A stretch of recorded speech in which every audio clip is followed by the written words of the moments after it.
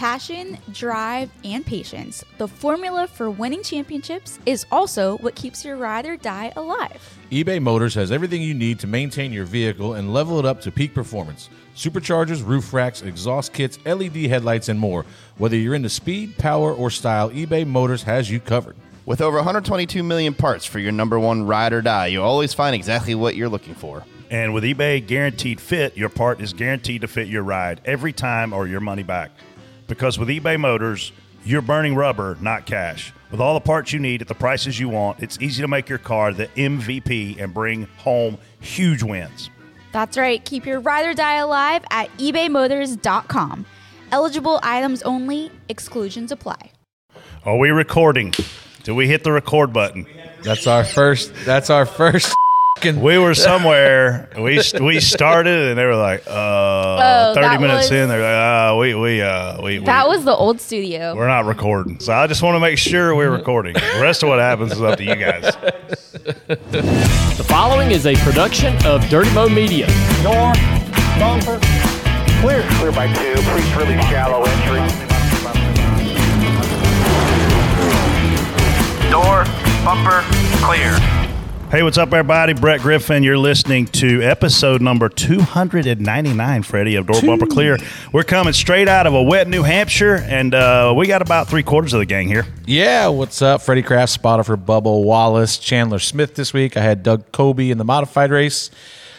Pretty solid week for me. Fast? Weekend. You were fast for a change. Yeah, like I actually had 3 top 10s in 2 seconds this weekend, so that was good for me. But what's up, Casey? Yes, I noticed your average finish for all three races really went up this weekend. I'm impressed. Yeah. Casey Vogt here. Unfortunately, TJ is still a little bit under the weather, so thinking about him, but I know he'll be back next week with plenty to talk about. He'll be back to annoy us soon enough. I mean, he's already doing it enough via text. Yeah, so. he didn't go to the racetrack this weekend. Obviously, Brian Kozlowski filled in for his brother, Brad, to spot. I had 2 DNFs, Freddie, on I-77 yesterday. You did? I hit a deer at exit 30. Going 18 miles an hour, and it somehow or another just managed to come through my radiator. And then I borrowed my daughter's car to go downtown Charlotte, and I blew her car up on I-77, so it's at the dealership getting fixed. And very expensive Monday for me. I saw you roll up in Gramps' car, and I was just happy to see it made it, because you texted me yesterday about those wrecks, and I said, listen, if you need a car, I can drop John's car off, or you can have my truck or something. And you're like, no, I think I got Gramps' car, and hopefully it makes it to the studio tomorrow. So when you come rolling through the gate, I was pretty impressed. In addition to a cluster of a Monday, I got to add a 3-hour drive to commute to go get Gramps' car in South Carolina to bring it home. But thank goodness that was an option, because I don't have rental car coverage in my insurance, which I did not know.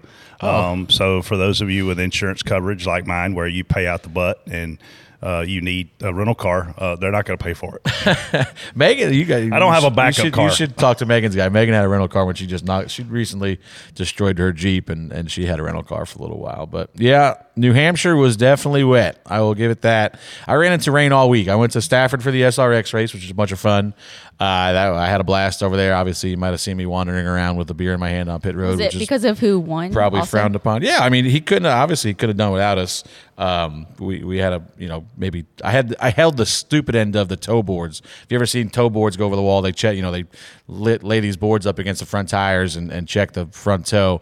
And if you're on the smart end, that means you're reading the end of the tape measure. That's that matters. And if not, you're just holding the tape measure. So even though I might have partook in some heavy alcohol drinking before the race, I was smart enough at that point to know that I don't need to be reading the tape measure. I'll just hold it. But yeah, he had some contact, and he was worried that the toe was knocked out, so they kind of let us check it before they worked on it. But tell me about the SRX experience. I was surprised that Tony, and look, I realize that there are a lot of things in play. He went head-to-head with his own racetrack. A 9 o'clock start, which is obviously late. 400,000 people watched on ESPN. Awesome to see live racing back on ESPN, especially on a Thursday night. But tell me about the environment, because the place was packed. I mean, I'm telling, I've been to I hadn't been back to Stafford in a long time. I figured out it was like 2010, but that was obviously the biggest crowd I've ever seen there. The environment was unbelievable. The drivers kind of had their own. The SRX drivers have their own pit area, like that's kind of secluded from the weekly series racing. But there's fans walking around there with their own passes, similar to you see at a Cup race. They have your typical like hot pass, VIP passes. But then they brought all the drivers over. I think there was a stage set up in the fan zone, or where you could get to with just a regular ticket, I assume. And they brought 3 or 4 drivers up at a time and did a full Q&A where each driver probably spent 15, 20 minutes up there just answering questions, talking about what they expect, if they've been to Stafford before, just the history of Stafford and just the environment. Like there's nowhere that you can go to. You can't go to a Cup race and get that right now. You might get lucky and your driver's doing an appearance at a booth out front in the midway or something like that. But these guys were all mandatory. Everyone that was there, whether it was Tony Stewart to Paul Tracy to, obviously Clint and Denny and Brad and Kevin were there. It was just phenomenal access, I thought, and they went down. We were taking pictures. I wasn't over there during the Q&A, but I heard Clinton was out in the crowd wandering around, which is not hard to believe. But yeah, the event itself was phenomenal. They lined up all the cars on the front stretch, and the fans were out there screaming and yelling at them. I'm gonna ask you one thing: is 12 cars enough cars to keep it entertaining? I think so. Obviously you could add more, and I think that they need to figure out what their identity is, because I don't think.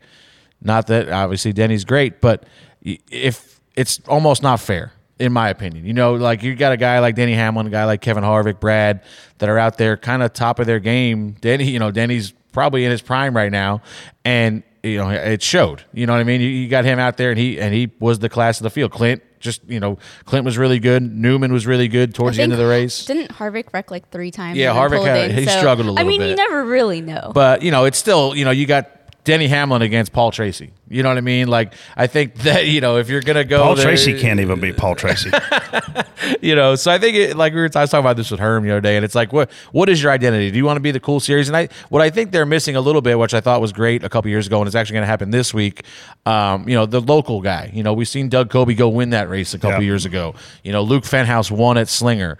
The local guy is more relatable to that Paul Tracy. I think that's a more level playing field across the series. But yeah, Denny got out front and I felt like he was probably just toying with him. I guess looking at it, it's like hearing you describe it. It's like a semi-IROC series, because you do have a very high caliber level of drivers that are in the middle of their careers, and then you kind of have that senior PGA feel that you're going for with guys like Tony, Paul Tracy, Bobby Labonte, Schrader. They're obviously on the backside of their careers and trying not to race in some of the most highly competitive series like the Cup Series. But I thought it was super nostalgic, huge fan of what they're doing, and cool to see it on ESPN.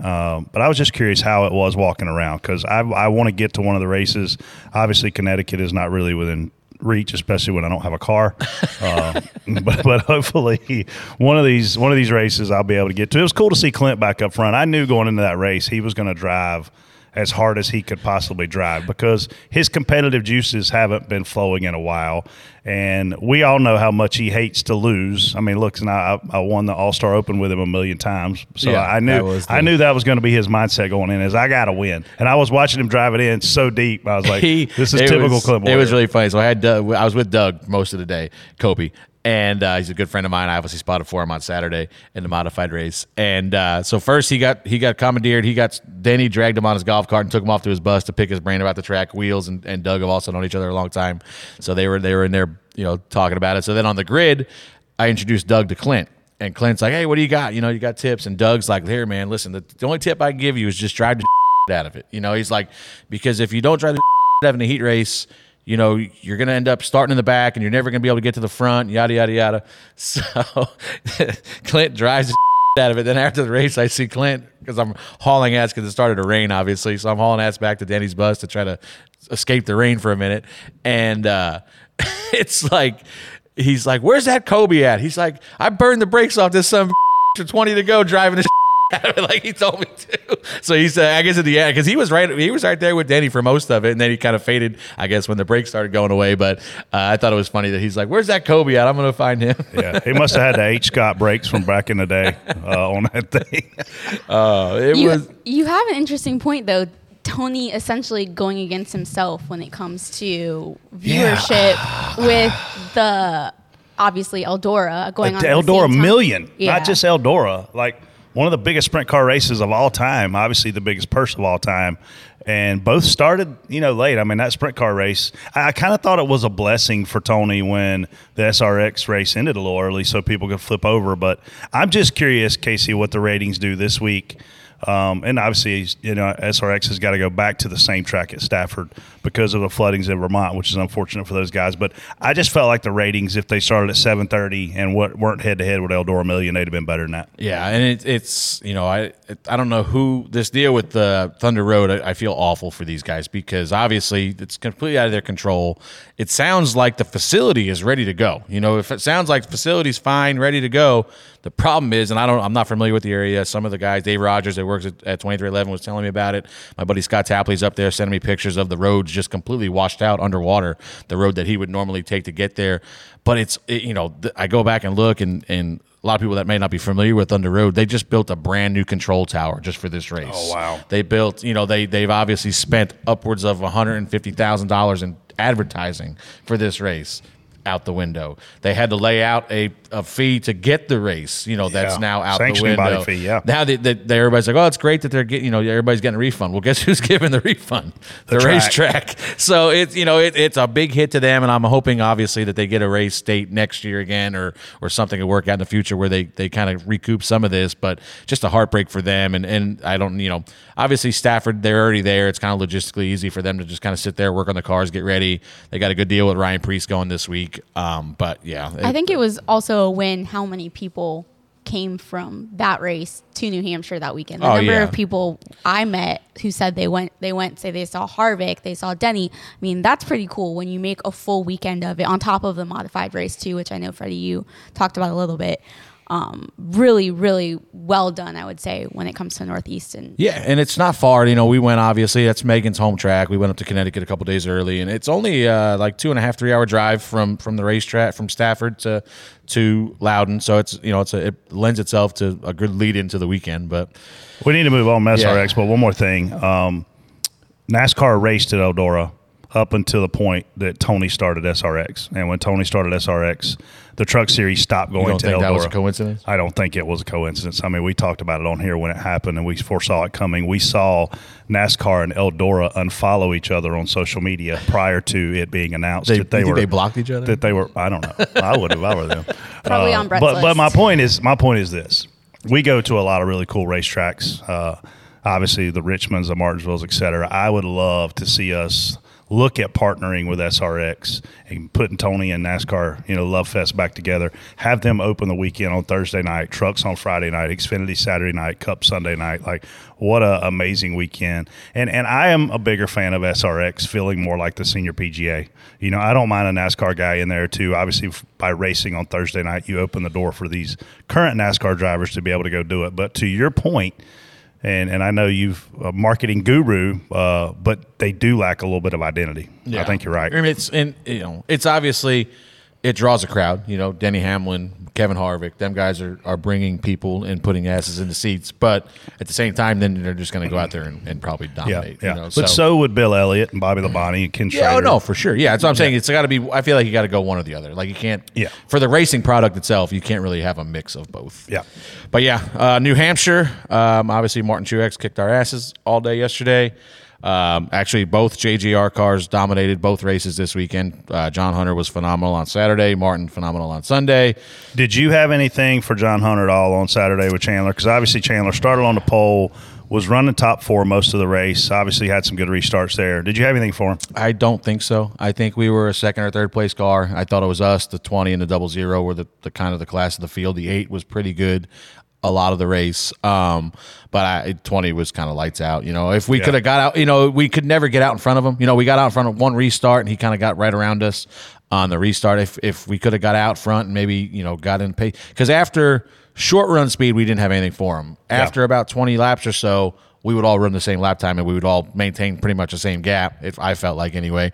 So I don't know if we could get a gap out front and maybe him get in traffic and have to run us down at some point, but he was lights out. When we had that deal where the guys flipped the stage and ended up, we kind of all restarted mid-pack.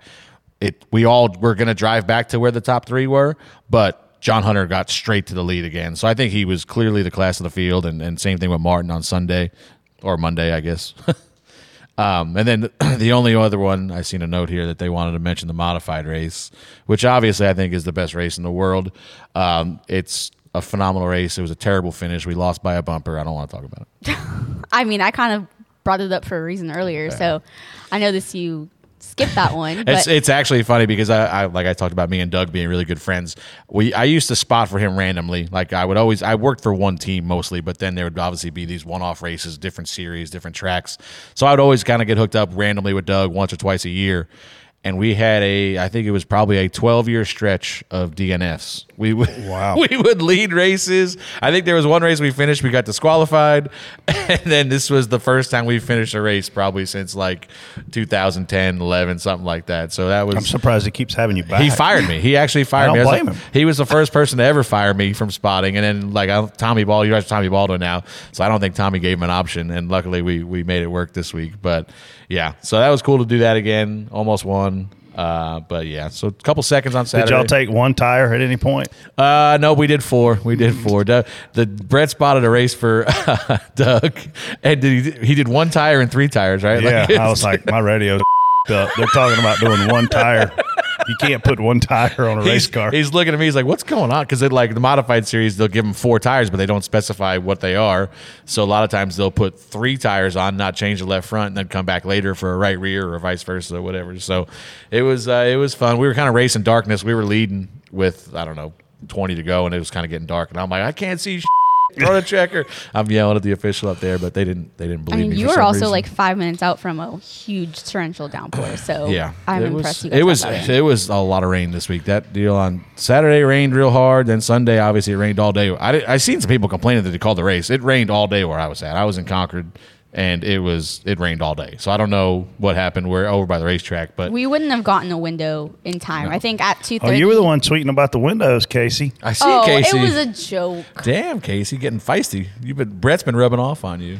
Well, you were tweeting how big that window was. I was like, wow. I'll tell you who did not have a good weekend.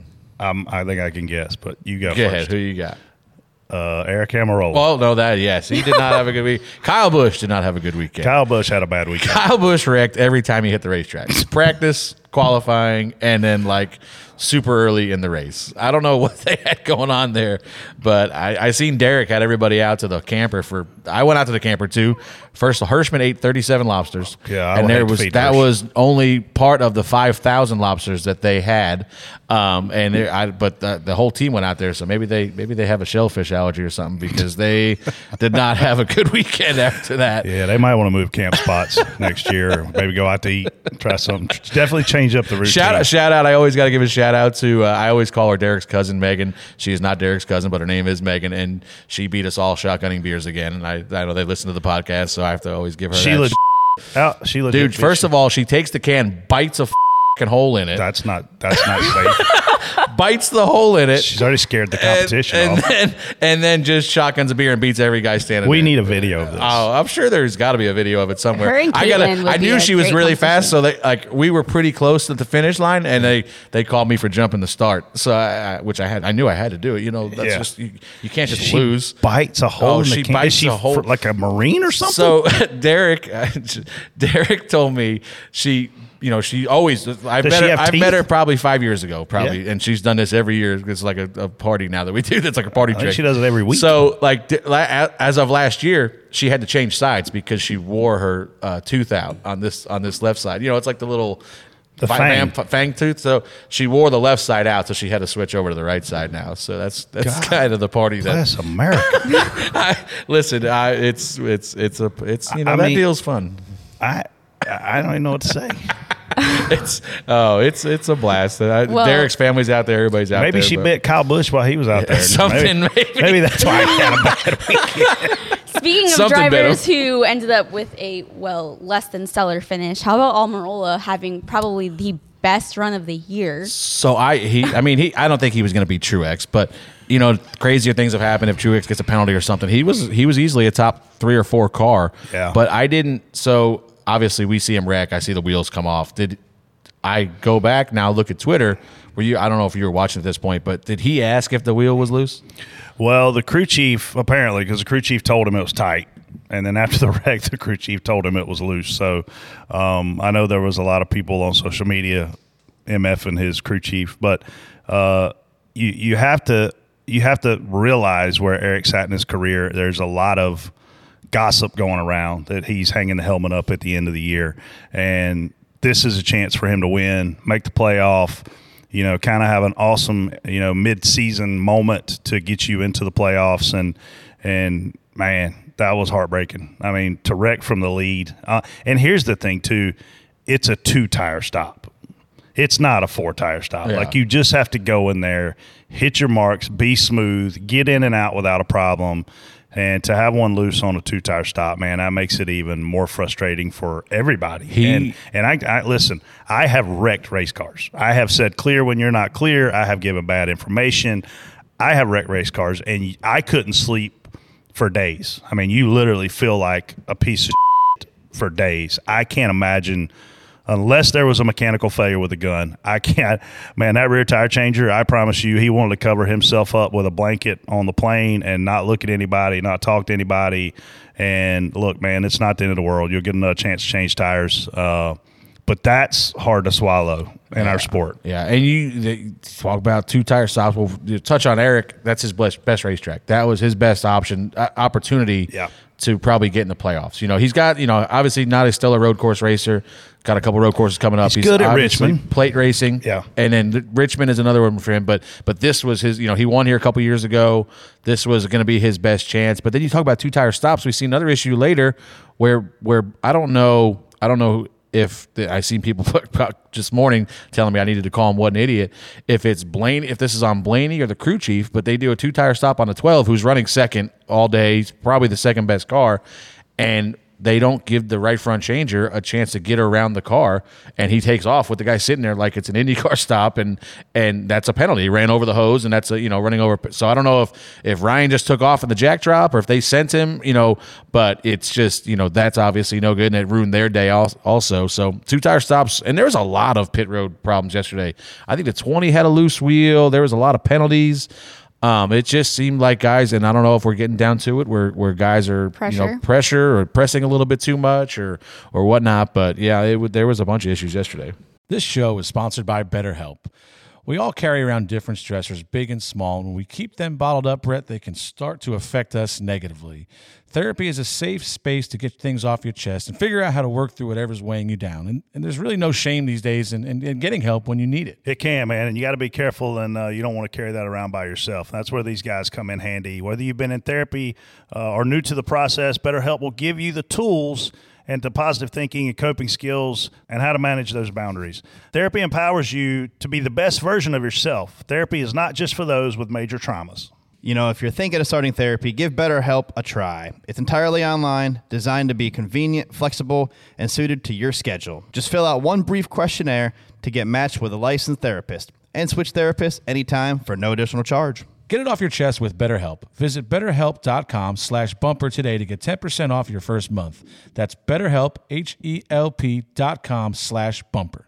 So, Freddie, they showed William Byron, who also had a problem on pit road. He came in, he did his stop, and when he pulled out of his stall, he made contact with Justin Haley. And at that point, and William was fast. He was certainly in the top 3 or 4. After that, we never saw him again.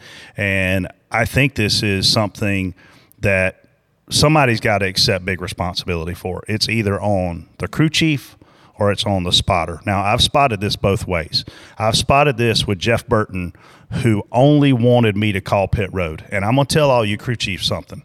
I can see more than you can see. Despite what you think, you're standing on the pit box, you want to call him in and out, I get it. But the spotter can see more than the crew chief in almost every single scenario. And Jeff Burton realized that, and he would only let the spotter call him in and out of his pit box, okay?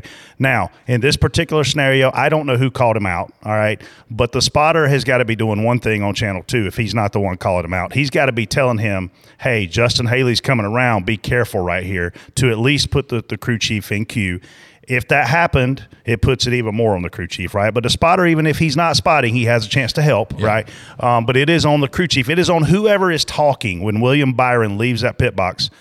I'm going to tell you something. You can't win championships making these mistakes. That's a very, very simple mistake. But if you're at Phoenix and you do that and you're in the Final Four and it's the last stop of the day or maybe even the first stop of the day because you run a risk of tearing your nose up, you can't have these screw-ups. And we've all done it. I mean, listen, I've torn up fast race cars on pit road or watched crew chiefs and drivers screw them up. I've never personally wrecked a car on pit road, but they have got to clean that up. You can't have this happen. Yeah, and like you said, you call it like I call it anyway. If I'm not 90% of the time, the crew chief's going to call them in and out of the box. We get them 10 away. Crew chief counts them down, gets them out, and then as soon as they get out, we take over again. But to your point, when I would call them in, the guy's sitting there on channel 2. I'm calling the car that's coming around us or, close to us. Same thing, 10 away, 5 away. So now you have a countdown in your head of I can release this guy, I can't release him, whatever it is.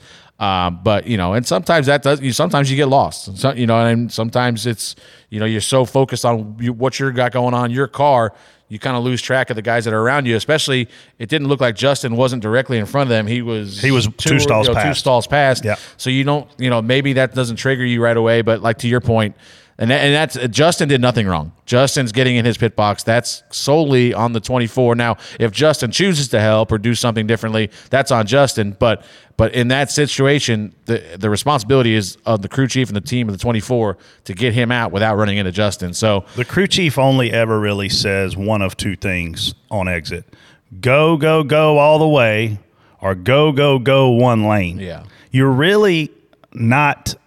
I mean, you have the ability to, quote, go on the jack because you're standing, at the pit box, but we can see the car fall. Like I when I look back and at the time of my career, I was just like, man, this is driver preference. Jeff wants me talking. But as that season went on, because Jeff was the first guy I ever spotted for that said, I don't want the crew chief talking to me on pit road. I want you getting me in. I want you getting me out. And after you've done a few races, you're like, I should have been doing this for everybody because I can see more than they can see. All right, so, I mean, I'm just saying that teams have got to clean that up. You got to figure your communication out because that's not an execution issue. That's a communication issue. Yeah, one more thing before we move off of pit road and pitting. Obviously, I'm hypersensitive to the guys around us in the point standings. And the 99 car yesterday probably caught the break of a lifetime because he ran – I don't even know how long he ran. I don't even know. I think our fuel window was 80-something laps. He stayed out. I think he had a bad pit stop, and he was kind of trapped in the back. And we all kind of split in the middle, like a 40, 50 lap run, and we're going to go the rest of the way. He ran like 80-something laps, almost 90 laps it felt like, and caught a caution. If he had to have pit under green, he would have easily been probably 2 laps down because he was almost getting lapped. Then they were going to come back around and lap him at least another time. That would have put him probably, I would say, mid to late 20s in a finishing order if he doesn't get laps back at the end there. But instead he catches a caution right before he's got to pit, comes down pit road, ends up finishing 15th, probably saves himself 10 points. And now instead of being 10 or 15 points behind the cut line, now he's sitting there, I think, 1 or 2 behind us. So, that's the little things in the race to look for, especially with these guys around the bubble of us, the 34 and the 99 with maybe AJ's right there too, I think. Those are the little things in the race that make a big deal when it comes time for Daytona. And as much as we pull for our own team at various points during the race, it's really easy to pull even more so against another team because you're literally going, take yourself out of this. I don't have to worry about you if you screw this up right here. So, like, it's a lot of emotions. I made a point to say, and I never said why. We were kind of getting racy around some lap cars, and we're running somebody down. I made a point to tell Bubba during that run, I'm like, we can't have a caution here because I knew that if he hits under green, it's going to bury him for the race. To your point, I'm watching the end of the first stage, and Larson's running the 34 down for 10th at the stage, and I'm like, get that point. Come on, Kyle, go, bitch, let's go. And he did. He lost it by a bumper, but you find yourself like you're just hypersensitive to those cars that you're racing, and that's our season right now. Is why really what goes on. Obviously, if we can just win a race, we're in. But right now, that's what I'm focused on is the 99, the 34, the 16, them guys, and what's going on with their race in accordance to ours. Yeah, one more thing I really want to get your thoughts on, just because it's been such a big headline this week. How about Busch Beer leaving SHR and moving to Trackhouse with Ross this year or next year? Ross Chastain's done a lot of really good things in the last 3 to 4 years of his career. I mean, when you look at he was left homeless when Chip Ganassi shut the doors on his Xfinity car after that DC Solar debacle, and his only opportunity right then was Johnny Davis Motorsports and Colleague Racing. Nutrient Solutions, Elliott Sadler played a big part in picking him up, putting him in a fast car, goes out, contends to win, and obviously ends up in a Cup car. Here's the big thing about this one, Freddie. Not only did you take one of the bigger, most prominent sponsors in NASCAR, you know, from a super team with like Stewart-Haas Racing and Stewart-Haas Racing, you take them from a Kevin Harvick. This puts Ross in a different world than he's ever been in his career. This guy has had to fight tooth and nail every single week to be able to survive in this sport. And I don't know the terms of this deal. If they announce it, I'm sorry I missed it. But I do know that Busch Light, whatever's on this car, they didn't go out and sign him to a 1-year deal. You're talking a 4 or 5 year deal for the sponsorship. I would assume you lock Ross in for at least 3 years of that. I'm curious, and I don't want to go off on a rabbit hole here. I'm curious to see what happens with the sport, though, because if I'm a driver right now and I sign a 1-year deal, I feel pretty good about it compared to where I've ever been in my career, because we think that TV money may be about to pour into these race teams. And the last thing you want to do as a driver from a business perspective is go lock into a 4 or 5 year deal, and then TV end up giving these owners a bunch of money, and you're sitting here on a base salary, you know, that people were making in the 80s versus you could have been making what guys were making in the 2000s. So I don't want to go down that rabbit hole at this particular time, but this deal for him is massive in terms of security. He's never had it. Yeah, for sure. And you see all the momentum in the world right now is behind Trackhouse. You know, you've seen that, you know, they go out and win with the Project 91 car. We see their at-track presence is just kind of blowing up behind their haulers. I mean, they've got live music seemingly every week. You know, just there's a lot of momentum over there. They're a very attractive team. I hate to say it, at the same time, it's the exact opposite for the team that this sponsor just left. You know, Stewart-Haas, like, what is this I mean, are you starting to look at the panic button here? I mean, you're losing your flagship driver. You just now lost your flagship sponsor. You're going into next year with an unknown in Eric Almirola, whether he's coming back or not, and who's going to replace him. There's no real A driver over there. I mean, Josh Berry could step in and surprise us, but you can't lean on him to be the A driver. No, and that's what I'm saying. It's not fair to expect that from him. So like, where does this leave Stewart-Haas Racing right now? I think the biggest thing they've got to do is get their cars faster. Like, I think that's where it starts. I mean, when you look at, and we've talked about this on here before, I mean, Hendrick Motorsports went from 4 All-Stars to Bowman, Byron, Chase Elliott, and whoever the hell else was even over there at the time. And we're like, man, they're screwed. Like, if Stewart-Haas, the driver lineup is less important than the speed in the cars. And you've got to have a driver lineup to attract sponsors and be competitive and execute. Yes, 100%. They're the fighter pilot. But you also got to have a damn good fighter jet. And right now, for whatever reason, they're off on a lot of places, especially the mile and a half. Fords in general are. But I know personally the depth of resources at Stewart-Haas. They will be back. Like, this is just a cycle. They're not turning into Roush, and I don't mean that in a bad way. There was a point in life where Roush had 5 Cup teams, and 4 of the 5 were freaking amazing, and now they're down to 2. They had 4 or 5 Xfinity teams at the time. They were amazing. Now they're down to 0. No. They had 2 trucks that were amazing. Now they're down to 0. So I don't think Stewart-Haas is going to be as bad as we all think they are. I think they've just got to get speed back in their cars, and they have the resources to do that. Gene Haas is a billionaire with a B. And you saw a little bit yesterday. The 10 was obviously fast. They had their issues. Kevin was up there. He was in the top 5. He kind of used the pitch strategy a little bit, but he was still a top 5 to 7 car even without that strategy. And then Briscoe, we haven't seen this guy in 2 months. He comes out with a good run. He runs top 10, so that's good for them. Shot in the arm maybe, and hopefully they can transition this into maybe some progress going forward. You better. You got 6 races to make the playoff: Pocono, Richmond, Michigan, Indy Road Course, Watkins Glen, and Daytona. 3 of those are wild cards, and you better have speed. Well, it should be interesting. All right, it's time for Spot On, Spot Off, presented by our friends at Moneyline. Spot On, Spot Off. Spot off. spot on. Yeah, spot on. It was super fun yesterday to ride around there. And I am spot off. damn, where'd he come from?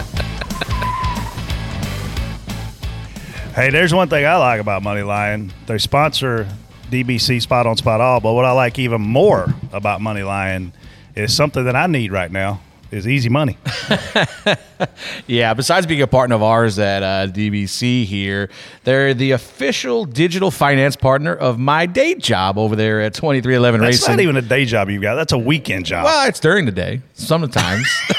I don't know if that counts, but we'll roll with it. Listen, these guys are great people. I've met them multiple times at the racetrack, and we have a bunch of fun. The Moneyline app is designed to help you take control of your money, Brett, so you can borrow, save, invest, and earn money all in one place. And if you grab the Moneyline app out of your app store, you can use the promo code $DirtyMo, set up direct deposit, and you immediately get $55 of easy free money.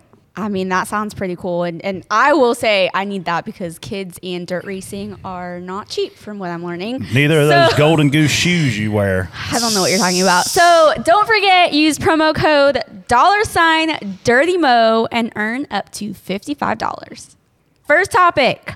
Both front row cars were warned after the restart in the Xfinity Series race that triggers a multi-car pileup. Spot on, spot off, Freddie. I don't know what you're talking about. I wasn't there. Mm-hmm. Did you play a role in this? Yeah, I mean, I didn't play a role. My driver might have. Listen, so we had a big we had a restart. It was pretty early in the race too. And what happens? And this has been something that's been coming up more and more, especially with this new Cup car and obviously the Xfinity car too. Trucks is a big deal. Is trying to eliminate guys laying back on restarts, because what happens is it puts the leader at a deficit if the second place car, or even anybody really, if they can lay back and have momentum moving forward to you at the restart zone, you're kind of a sitting duck, especially as the leader. So kind of what happened here was Chandler's obviously he's on the inside. John Hunter's the control car, and we are laid back a little bit. We're just not even, so John Hunter notices that. So the way he can combat that is waiting as long as possible, because what's going to happen is Chandler's going to anticipate it. He's going to start rolling in. It's not just Chandler. It's anybody that would be on the front row. They're going to anticipate the mark that John Hunter's going to go at, so they're going to continue their momentum forward. And so he's going to wait as long as possible to make them stop that momentum and then take off. And I guess he must have, and the other rule for the leader is you must maintain pace. So both of them were kind of playing games. Obviously, neither one went till the very last second. And then what happens is obviously the guys in second row on back, they are anticipating a green flag. They've been going in the same point every day, every restart for God knows how many years. And you're anticipating, and then you stop because they're not going in front of you. It's just a chain reaction and it could start anywhere. It could start row 2, row 3, 5, whatever, and it just ends up being a huge wreck, and there's just nowhere to get. It's just always an accordion. You always feel bad for the guy that's whatever, the third or fourth guy in line, because he usually ends up getting the nose torn off his car and then turned in front of the whole field, and we have a pile up at that. But they were trying to crack down on it, but obviously and more so after this because of what we saw here. Listen, there are 3 racetracks we go to top of mind that are super narrow on restarts. Loudon is pretty narrow. Phoenix, back in the day when we restarted on what is now the backstretch, super narrow. Indianapolis, when we used to run the oval, super narrow. You can't afford to have these things happen and not a lot of times see big wrecks as a result of it. So I've always struggled with this on here about how many rules we have for restarts. I'm not going to leave that bus now, and I know that people are, going to tell me why we need all these rules. But to me, green means go. And once the lead car goes, everybody goes. I don't care who passes before start finish. TJ was throwing something in our group chat to talk about this weekend where people were getting out of line before start finish. Like, I'm of the belief that we're at a race and you should be able to go as fast as you can to get there to win the race. I don't love all these restart rules. I don't love all the you can't go below yellow line on this track, but you can on that one. Like, but are you for wrecking your car before the start of the race? I mean, if once they throw the green, I think we should have the ability to go wherever we want. And I think that telling me I have to stay in line when my line is checking up because of the Mickey Mouse crap that's going on the front row is what gets me rear-ended. Like, I'm a sucker to the game of to the rule of the game. If I'm allowed to get out, and listen, we saw this in the SRX race. Marco Andretti said, you guys, I'm driving to the front on this restart. We can't have that happen because the leaders hadn't gone yet. But to me, there's a lot of rules in a place like this. It's tough to manage them all, and don't warn them. I mean, yeah, and like to your point, this does lend itself to that issue of having to dive out of line early. There's a picture. I saw a picture of us doing it, and it's close. It's not like we're 20 cars from the start finish line out of line. You're right there, and you dipped out. You're just barely inside the guy in front of you. It's close. It's a judgment call, and I hate judgment calls.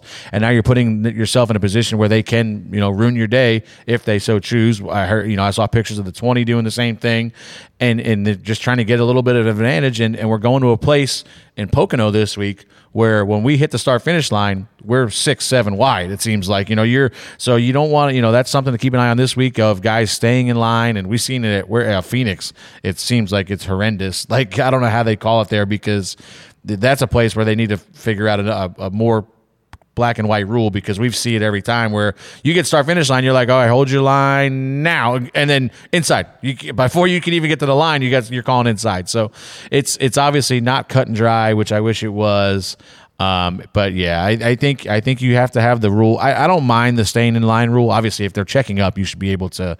The problem is, it's like they stack up, and they let you get out of line, but then you better get back in line. You can't advance your position. You can't break the plane of the bumper of the car in front of you. But isn't that the same rule where, like, unless you're forced below the yellow? Like, that's a similar rule, right? Like, it's up to really it's up to them. It's just a judgment call, and it's just when stuff like that happens or somebody misses a shift, it opens itself up to interpretation, and it's just it's not fun. But yeah, this was kind of created by the guys on the front row. They both got warned, and it's unfortunate that it ruined the day for a lot of good cars.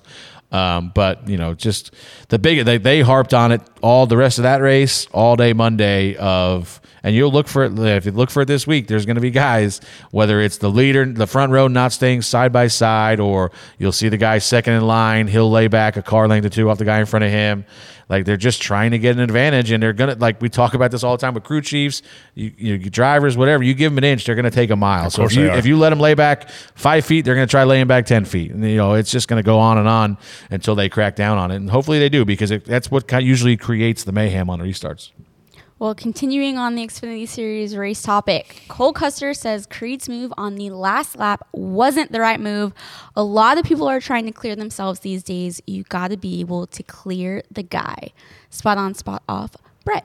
I think we watched a master of this for the last 5 years be Kyle Larson. I mean, he kind of forces you into putting you in a bad spot, and you end up letting him in. And guys learn from talented guys. And what Kyle's been able to do, I think, is open the door for guys like Sheldon Creed to say, oh, well, if Kyle Larson can do it, then I can do it too. Well, it's up to drivers to police this crap. I mean, we've seen Larson make some people mad lately, and then, he gets out. And, I mean, even his buddy Denny on his podcast, Denny said, hey, Kyle's got a reputation for doing this. If the guy on the outside decides to not lift and hook him, I mean, that's his right too, I guess. And I think, Cole's basically saying, and look, Cole's a pretty mild personality, like when you talk to him. I mean, to see some fire coming out of him inside the race car, I'm here for it. I think the fans win. I mean, you just hate to see to me, Cole Custer's probably having a little bit of a frustrating season. I expected this guy to go out and win 5+ races. And I expected to see him, Sammy Smith, John Hunter. John Hunter obviously is setting the world on fire. When you look at the playoff points he's got compared to everybody else, he's in a different world in this championship conversation for the Xfinity Series. But I think Cole's frustrated, and I think he had one of the best cars, and it's unfortunate he wrecked it. Yeah, I mean, he ran, like I said earlier, he ran top 2 or 3 all day, and you get kind of painted into a box at the end. We get a late caution. We're all in the top 3. And you have to choose between taking the top behind the leader, which is the preferred line, or taking the front row. And Cole stuck on the front row, and we passed him, and now he's back there having a race with Sheldon. And Sheldon did, and I saw a lot of this weekend where it's obviously hard to pass. We've seen guys, you get to the bottom, and it's just hard to complete the pass running the bottom. So guys that were faster would run a guy down. and then they would just kind of dive bomb the corner and run up the hill. We saw it with Priest and McDowell. They're arguing after the race because McDowell did the same thing. He just kind of drove in there and door slammed Priest and knocked him up into the fence and ruined his day. But you just see, I mean, listen, Bubba did it to not Cindric, Briscoe at least one time. You can't. The problem is with these, the tires don't wear out. They get hot. So now if you're underneath a guy for 10 laps or whatever it is, trying to pass him, you're just heating your tires up. And what's going to happen is you're not going to be able to complete the pass. And now you're going to be stuck behind him for the rest of the run, essentially. Yeah. Or until you can cool your tires down and make another run at it. So when you get position on a guy, you've got to take it. And like to your point, it's up to that guy to let you in or not. Because there's numerous times yesterday I seen guys could have gotten hooked in the fence by just going in there. You get about 3/4, 90% clear, and just start coming up, and the guy backs out, or he's going to put himself in a bad position if he doesn't back out. And that's kind of what Creed did to Cole coming to the white there. He just throttled up in the middle of 3 and 4 like he was going to get clear and never did, and kind of put Cole up in the marbles, and Cole got loose off of 4 and come down and hooked him. I don't think there was anything intentional about it on Cole's part. I don't think he was sad to see it happen maybe until he wrecked, but it just looked to me like Sheldon. Listening to Sheldon's interview, he was like he almost expected Cole to lift and let him in, and it's like you're coming to the white flag. That's not going to happen. So yeah. It's about respect, and if the guy on the outside chooses to race you, this is the position you're going to end up in sometimes. I'm sitting here looking at the Xfinity Series standings, and there's two things that are going on right now for all you guys listening and gals. People are worried about, if you're locked into the playoffs, you're worried about one thing, and it's bonus playoff points. If you're not locked into the playoff points, you're obviously trying to, get ahead of the bubble and or win a race. There's only 3 guys in the Xfinity Series with multiple wins. John Hunter's got 4, Austin Hill's got 3, and Cole Custer's got 2. So, man, there's a pretty big gap of who your championship 4 favorites are going to be, because they're going to have these playoff points. I mean, Chandler Smith is sitting there, 5th in points, so he's obviously going to get a nice little playoff point payday. He's got 7 bonus points. That's not many.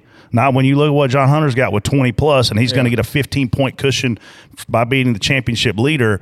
That's what these guys, their mentality is. John Hunter is in kill mode right now. He has nothing to lose and everything to gain to buy himself a ticket to Phoenix. Yeah, because at this point, when you factor in the amount of points he's already got on us, and then the amount of points he's going to gain by I'm assuming he's going to win the regular season championship. He's probably in good shape for that. It looks like it. He's 33 points ahead of Austin Hill. Yeah, I mean, that's not undoable for Austin, but that's another gap. He's going to have essentially a race on us, where he can fall out and we can win and not catch him. Almost. So that's a huge deal, especially when you get to that last round and there's only 6 or 7, whatever it is, 8 of you, and it's a couple races. But that's what those points do for you when we get to those later rounds. Moving on to the Cup Series. Truex says in the final caution caused by Christopher Bell, we should have a company policy that says when one of your teammates is leading, don't crash by yourself. And I certainly hope that's a joke. Spot on, spot off, Freddie. The problem is it's not a joke. It's not a joke. It's not even a joke at all. No, he's not joking. He's not joking. And it seems irrational and unnecessary. Like, obviously he doesn't know what happened, and there's 2 situations that come about. If I could side with Martin if Christopher drove in there and spun somebody out. Yeah, what I mean? If he just drove in the corner, run somebody over, and spun him out and caused the caution, yes, you'd be pissed at your teammate. Like, you stupid idiot. Like, now I got to have a restart. I got to battle this guy. But Christopher's got a very fast race car. He's trying to come back to the pack. He had a loose wheel. He had to come back in. He's trying to fight back from that all day. And he just goes into turn 3 and oversteps it just a little bit and just kind of gets the bounce in and loses it and backs into the fence. And you start calling him out for ruining your race. Like, this is not a good look. And we've seen this from Martin before. Sometimes he gets a little hot under the collar. As a spotter, have you ever told your driver, hey, your teammate's leading right here. There's 10 to go. Have you ever tried to make your driver, because I have. I mean, obviously, Elliott Sadler, Dale Jarrett, Clint Boyer had a lot of teammates that were competing for wins at Stuart Haas and Michael Waltrip Racing back in the day. Like, I've made my driver aware, maybe you don't want to go to the edge right here. I see you out there hustling. I see you over driving it. Maybe for the company, like, maybe you shouldn't be doing this. So this is an error on Christopher Bell's part. And luckily for Joe Gibbs Racing and Martin Truex Jr., it didn't cost him the win.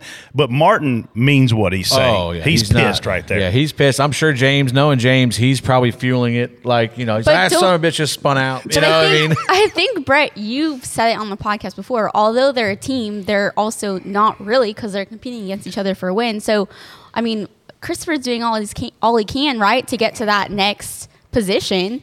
He is, but you don't want to screw – you don't want to have to sit in that Tuesday debrief with Joe Gibbs looking at you like, you dumb we were going to win the race till you wreck running by yourself. It's easier to swallow the wreck if he is racing somebody. And look, we've heard about these cars. Well, I mean, he was racing somebody. There was cars all over. There was cars. but we hear about these cars all the time. Like, once they step out, you're already wrecking. Yeah. Tyler Reddick proves that theory pretty wrong. I see him making saves every week on TV. You're like, wow, what a save, Tyler Reddick. I mean, if you went through and said, this guy, who has the most saves this year, I'm willing to bet you it's Tyler Reddick. I'm sure, yeah. There's a couple times I've been reading the door number on that one. Listen, it's hard racing. It is what it is. But Truex is not kidding. I don't know. And in his mind, the problem is he thought this and he pressed the button and told everybody this. He's 43 years old. I mean, he's been in just about every scenario in a race car that you can be in, and he knows he's dominated this race, and he doesn't want to lose it because a teammate did something stupid. And let me tell you something. I'm glad it didn't happen because the race played out great for us, and we got a good finish. But coming to 2 to go off of 4, the 54 pounded defense. Yep. I think somebody got into each other on the bottom and ran them up into him. Could you imagine if he just got done saying this, and then the next caution for the 54? And it's Ty. What are you going to do? I don't think you're going to call him out. Yeah. Well, but I thought that it's funny. It is what it is. But I don't think obviously Christopher obviously didn't intend to ruin Martin's race. But to Brett's point, I guess you could try to back her down a little bit. But you're not going to. You're not going to. You're going for everything you can, especially when you've got a really good race car and you're kind of been put behind the 8 ball. There's one thing about the sprint car and dirt racers making it to the Cup Series that makes me really excited and happy. It's they never stop giving you 110%. It's like they're running a 25-lap feature for 500 laps or 500 miles. Like, they're never not giving you all it. And that's the difference in when I got here in the 90s versus now, or late 90s, is guys were out there managing the race, taking care of their equipment, running at 85, 90%, getting to that last fuel window. You can't do that anymore. These guys they're balls to the wall from the drop of the rag. Well, more topics on Truex, and he says this after the race: it is feeling like a championship year. Brett, I actually went back, and I'm glad this is on the show sheet. I went and looked at Martin's lap lead percentage. He's obviously got 3 wins this year: Dover, Sonoma, Loudon. In those 3 wins, we talked about it on the show earlier this year. When he wins, he freaking tends to dominate, right? He has 3 wins. He's led 373 out of 811 laps. That's 46% of laps led when he wins. His championship year, 2017, he had 8 wins. He led 2,253 laps out of 10,000 some laps. He led 21% of the laps that he raced. Like, that is absolutely insane. So is he trending toward being a championship favorite? It looks like it from his confidence level. It looks like it from how fast his cars are. And most importantly, it looks like it from a dominant fashion of how he wins these races. Yeah. I mean, you go back and look, and I was looking at it this morning. He's probably got 4 of the most dominant wins that I can remember. Well, that Coke 600 one made me want to puke. That Coke 600, he led 392 of 400 laps. That was miserable to watch. The Southern 500, he led 248 of 290 laps. That was equally as miserable. Martinsville, he led 464 of 500 laps. I'm going to the bathroom to puke right now. And then he does this on yesterday. Like, I mean, obviously, like, to your just credit to him, like, when he goes out and dominates, he dominates. It's not in question. And yeah, I don't know how you don't call him the championship favorite right now. Byron's obviously got 4 wins, but I feel like Martin's 4 wins have been much more dominant, and Martin's had more speed for sure of late than the 24 has. And I don't know how you don't call him a championship favorite right now. He also, I mean, we talk about the don't give a tour. He don't have to give a. No. This guy's 43. We just said it, 43 years old, won tons of races. He's a champion. Like, he doesn't feel any pressure right now. No. He just goes out, has fun, and to be honest with you, kicks everybody's butt. Well, on that note, obviously not knowing what his plans are for next year, I mean, are you hearing any rumors? Does this obviously mean he's there? I feel like there's a few Xfinity drivers on the Toyota camp that should be moving up to Cup, like a John Hunter. I mean, this essentially, he's in the waiting game at this point. You right? could say if he could have the ultimate walk off, win a championship, and leave. But I just don't. When you're in this position, you're kicking everybody's ass as bad as you are. How could you walk away? I don't. I mean, I know what kind of money that they can come back and make as a champion. Not that Martin Truex needs money. You know, I don't want it to be about that. But I'm sure he doesn't mind money. I mean, if you could come back and make 7 figures, 8 figures, I mean, whatever the numbers are, and be the reigning champion. And I don't know. I personally, and I mean, this is me playing fan, I personally don't want to see Martin Truex retire right now. I think he's awesome for the sport. I think he's a personality a lot of people can relate to. He's a fisherman. He's a hunter. He aligns well with Bass Pro Shops. And, I mean, he's one of the last guys that are left that maybe I feel like is a man's man out there. I mean, there's some younger guys like a Jeb Burton. I mean, he's a man's man. He grew up in the woods with his daddy, and they chasing snakes and all that other crazy they do up there in Virginia. But there's not a lot of guys like Martin Truex left around here, and I appreciate that. But at the same time, I mean, to Casey's point, you know, John Hunter's coming. Sammy Smith's coming. And you're going to have to make room for them guys somewhere or they're going to leave. Yeah. Somebody's going to hire them. And we saw this with Toyota in the past. You know, like they have a pipeline of drivers coming up, and there's only so many. I mean, obviously you have the option now maybe of a 2311 or Legacy now coming to Toyota. But in the past, you know, you lost guys to you know, the fact that you only had 4 Cup rides. And so, yeah, there's got to be a place for him to go. And John Hunter, he's ready now. He was ready when he ran Cup, you know, whatever it was, 3 or 4 years ago. He did well in that 38 car. So he's just proving his worth again. Yeah, I mean, I think it's a great problem for Toyota to have, right? Like, they obviously have some incredible drivers that they brought to this level, such as a Christopher. I mean, you see where he is right now. Like, I just wonder maybe when it comes to Legacy or another team, you know, what it looks like for this Sammy is Smith exactly and John Hunter. Great point. This is exactly why Toyota needed a Legacy Motor Club added, because it gives them more seats. Obviously, they've got 2 highly capable drivers, in my opinion. Noah's having a god-awful year, man. Bless his heart. I wouldn't want to fly an airplane with him. He was saying you can't wait for the offseason, in March? Yeah. Maybe the ghost version of Noah Gregson was riding with me yesterday when I DNF'd 2 cars on I-77, because I feel like his luck's literally that bad. But, Casey, great point. Legacy Motor Club is 2 more Toyota seats, and it opens up the door for Toyota to make more moves, because when they only had 4 or 5 seats in the Cup Series and you had 10-plus drivers coming, you knew you couldn't keep them all. I mean, you knew the Corey Himes and the Chandler Smiths and the whoever else you rattle off, eventually they're going to have to go somewhere because there weren't enough seats. Now, you start talking about 8, and then 2311 has the capabilities of adding 2 cars. I mean, you start talking about 8 to 10 seats. That's now a third of the series from a franchise standpoint.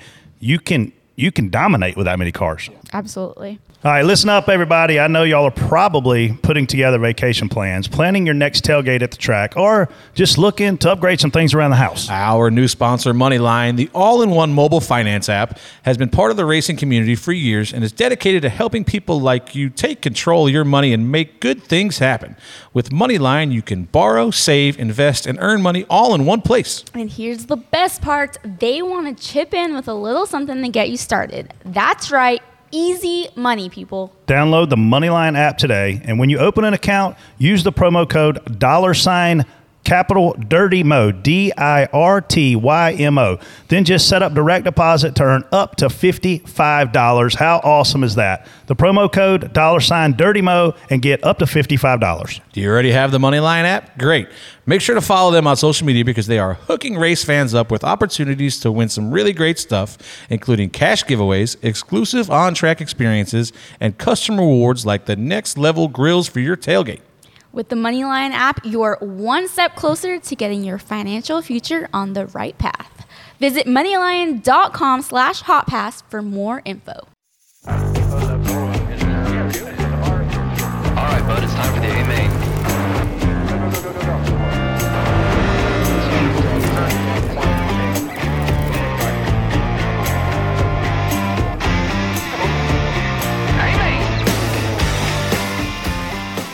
Moving on to the DBCA main, where we catch up on all things dirt, and I think we could spend hours talking about everything that went on in the dirt world this week between the Million, racing at Eldora, Millbridge. I mean, anything else we have here. Brett, your boy won the Kings Royal, Brett. I saw that. How cool is that?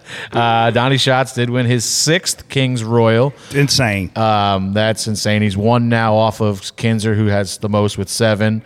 What a phenomenal week of racing at Eldora. You've seen Schuchart. He kind of kicked everybody's ass for the Million on Thursday night. Friday night, I think it was Macedo won the night before. And then Donnie goes out there and wins the Kings Royal on Saturday. I'm sure I saw some videos of the crowd was phenomenal. Largest in history, I think. Yeah, it was an amazing event. Donnie Schatz is only 46 too. Yeah. I mean, those guys drive a lot longer than our guys. Yeah. They can. Yeah. I mean, Kinzer. I mean, Sammy's still out there racing. Yeah, that's what I'm saying. But yeah, it was a phenomenal weekend.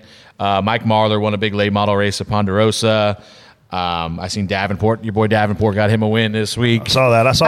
I love he was fussing about inverts, and I don't want to go down that rabbit hole. But man, I as a fan, I was like, oh man, inverts are cool. But then when I got here, I was like, man, why? I finished first. Why would you penalize me and put me 8th? You started on the pole, or you qualified first. Why? Yeah. And listen, that the King. So I don't know enough about dirt racing to know why this is put in place. But the Kings Royal obviously had a lot of rain. The track was, when its track is, kind of they wet or tacky, they haul ass, and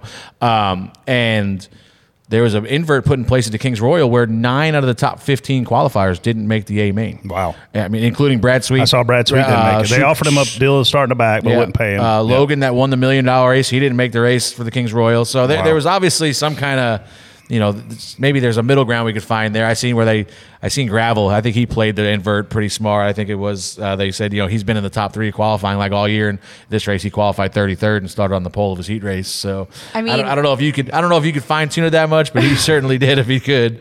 It's all about luck too. Like you have the revenge draw at certain races where you essentially can give somebody whatever number you pull, and then if you don't like them, it was a great weekend of racing across the board. It just feels like every race this past weekend was so important, no matter where it was. Yeah. I do want to give a shout out to CB Industries and of course Bryant Wiedemann, who won his first USAC National Midget win on Thursday. What does CB stand for? Chloe Boat Industries. Chloe Boat Industries. Yep. So I got to give a shout out to my buddy Tyler Courtney. Obviously, got injured in the Friday night feature the night before. He's going to be out for a while. Broke some vertebrae. Ooh. Or fractured some vertebrae. I don't know what the correct term is there. Either way, it don't sound good. Yeah, no. He's going to be laid up for a while. Flipped or landed hard? I haven't seen it. I didn't even know what happened. I had gone to bed early on Friday night, believe it or not, and I was actually during the Xfinity race. Chris Wyndham texted me and asked me if I talked to Tyler. So on one of the stage breaks, I kind of texted him back and I said, no, what's going on? And he told me. So then, of course, I reached out to Tyler and I talked to him a little bit. And he seems like he's doing well, obviously, as well as he can be. He's home, not at the hospital or anything. I seen a picture of him at the shop the other day. So he's going to be laid up for a while. Hopefully he gets to sit around and listen to DBC. Him and his roommate, Rizzy. I know Rizzy's a huge DBC fan. He loves both of us very much. Why? He's a unicorn. Yeah. But maybe not you so much, but I know he loves me anyway. But yeah, so shout out to them guys and just get well soon, Tyler. We have a vacation to go on in December that you need to be healed up for. It's not to Hawaii as much as you think it is. But, just get back there, and I'm sure he'll be back better. Well, tons more racing this upcoming week. I think we have the Champion Oil Summer Nationals at Williams Grove this Friday and Saturday. I think we have like a Millbridge Kids Night. There's tons of local races. So head out to a local dirt track or catch it on Dirt Vision. And catch us on Dirt Vision this upcoming Wednesday. Okay, picture this. It's Friday afternoon when a thought hits you. I can spend another weekend doing the same old whatever, or I can hop into my all-new Hyundai Santa Fe and hit the road. With available H-Track all-wheel drive and 3-row seating, my whole family can head deep into the wild. Conquer the weekend in the all-new Hyundai Santa Fe. Visit HyundaiUSA.com or call 562-314-4603 for more details. Hyundai, there's joy in every journey. This episode is brought to you by Progressive Insurance. Whether you love true crime or comedy, celebrity interviews or news, you call the shots on what's in your podcast queue. And guess what? Now you can call them on your auto insurance too with the Name Your Price tool from Progressive. It works just the way it sounds. You tell Progressive how much you want to pay for car insurance, and they'll show you coverage options that fit your budget. Get your quote today at Progressive.com to join the over 28 million drivers who trust Progressive. Progressive Casualty Insurance Company and Affiliates. Price and coverage match limited by state law. All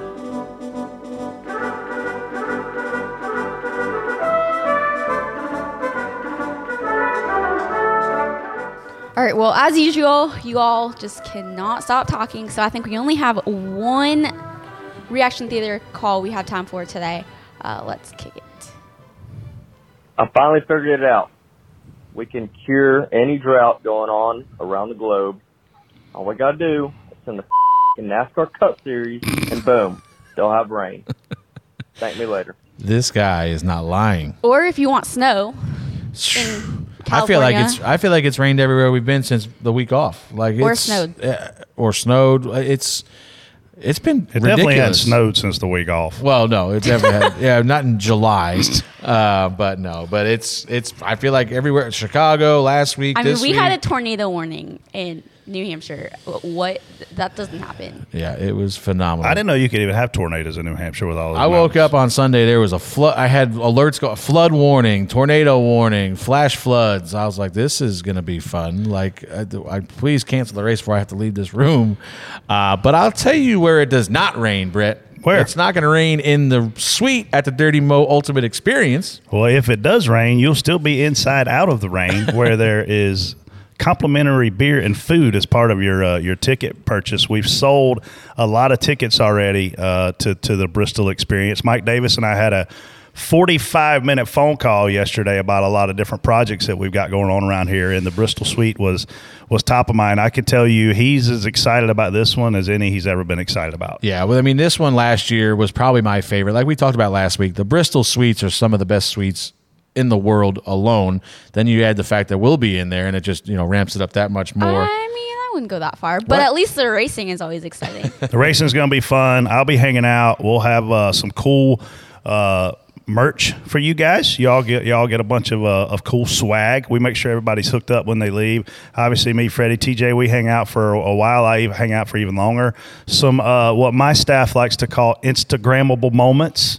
We'll have set up in there for some, I call them selfie stations because that's what I like to say, but we're trying to modernize our game, if you will. Yeah, I see, and I've seen some. I got asked this twice this week about minors coming, and we don't have an issue with any age restrictions, right?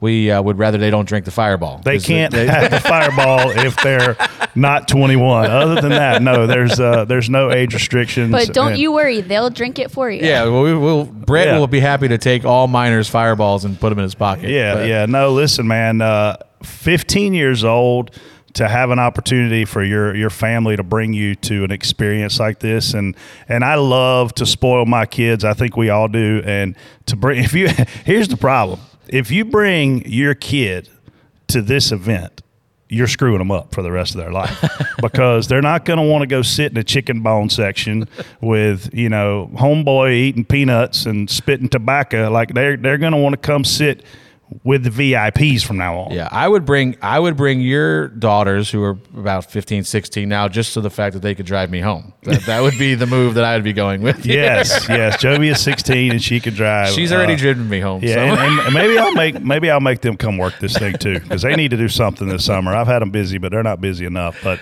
listen, Bristol Motor Speedway, Ultimate Experience, Dirty Mo Media. Make sure you go and get your tickets.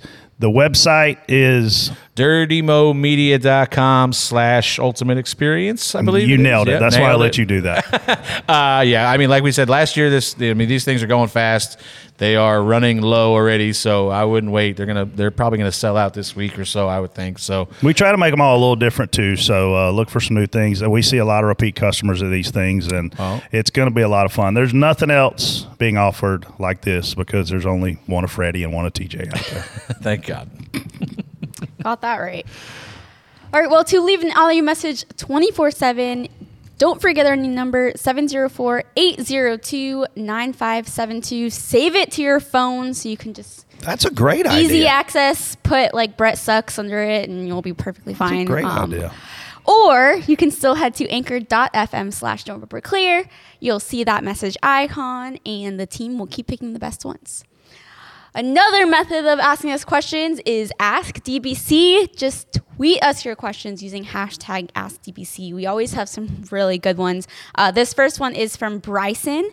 In your opinion, what would the effects be of Chase not making the playoffs for NASCAR as a whole, on top of like TV tickets, merch, his crazy fans, all that good stuff? Man, if you would have asked me this question a month and a half ago when he first came back, I'd tell you it's a moot point because he's going to make the playoffs. And we're getting to crunch time now, and he is – it's the light is dimming, I will say. I don't think it's completely impossible, obviously. He can win a race at any point, but to point his way in it's going to be a lot harder now.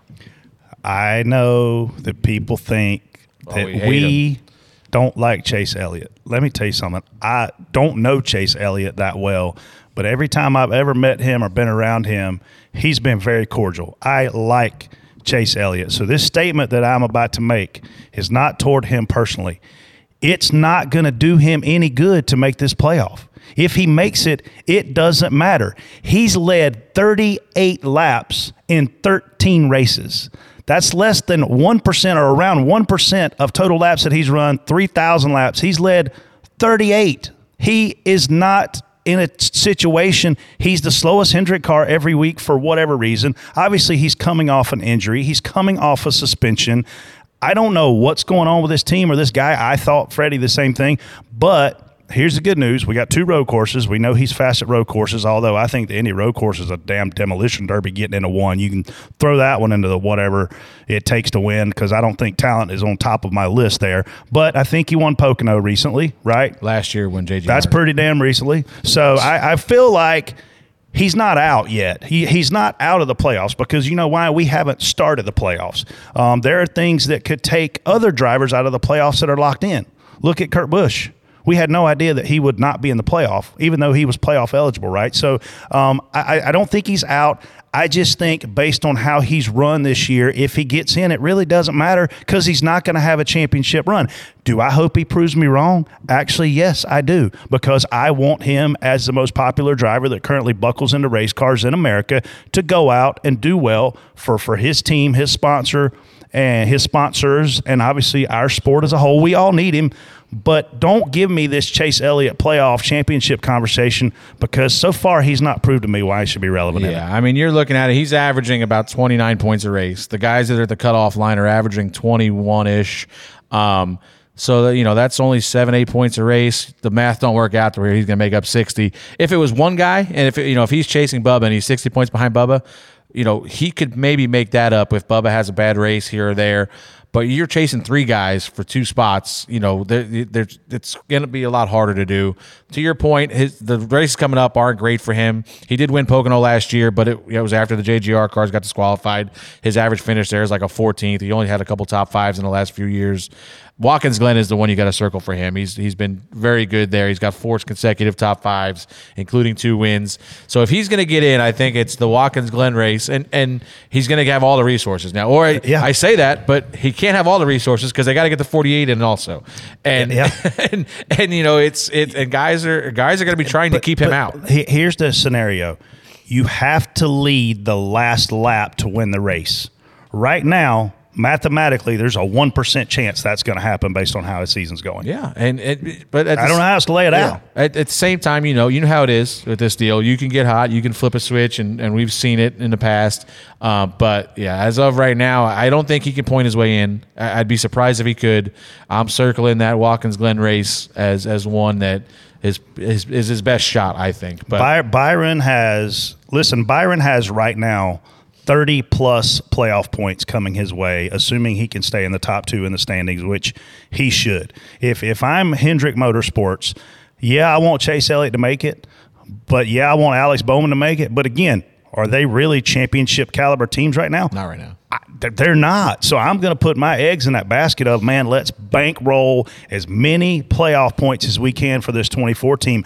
They're our best chance to make it to Phoenix. Yeah, and to answer your question, it's huge for the sport, obviously. I mean, we saw the ratings dip, the whatever it was, 4 or 6 weeks he was out. You know, we took, like a 500,000 viewer hit, just him not being there.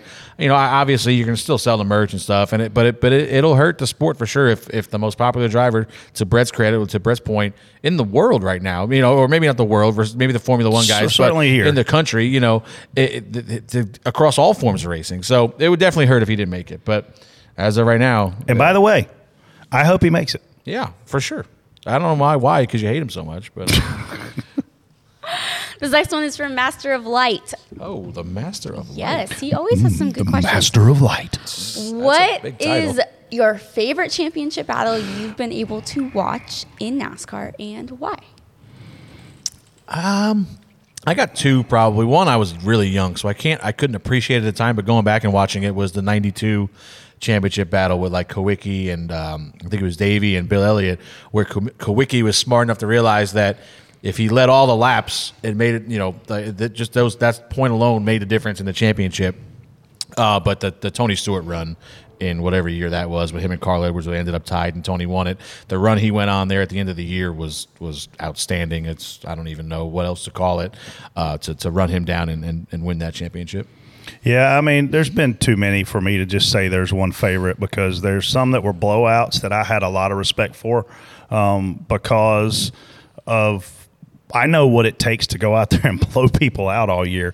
I mean, we've seen guys, you know, like Terry Labonte, I think not win a race, win a championship. And so the hard part for me is really narrowing it down, because there's been so many different formats over the years, and even going back to when NASCAR started now, there's been so many different formats in the 20 years I've been here that it's even almost too many to count, because Jimmy Johnson kept winning in all of them.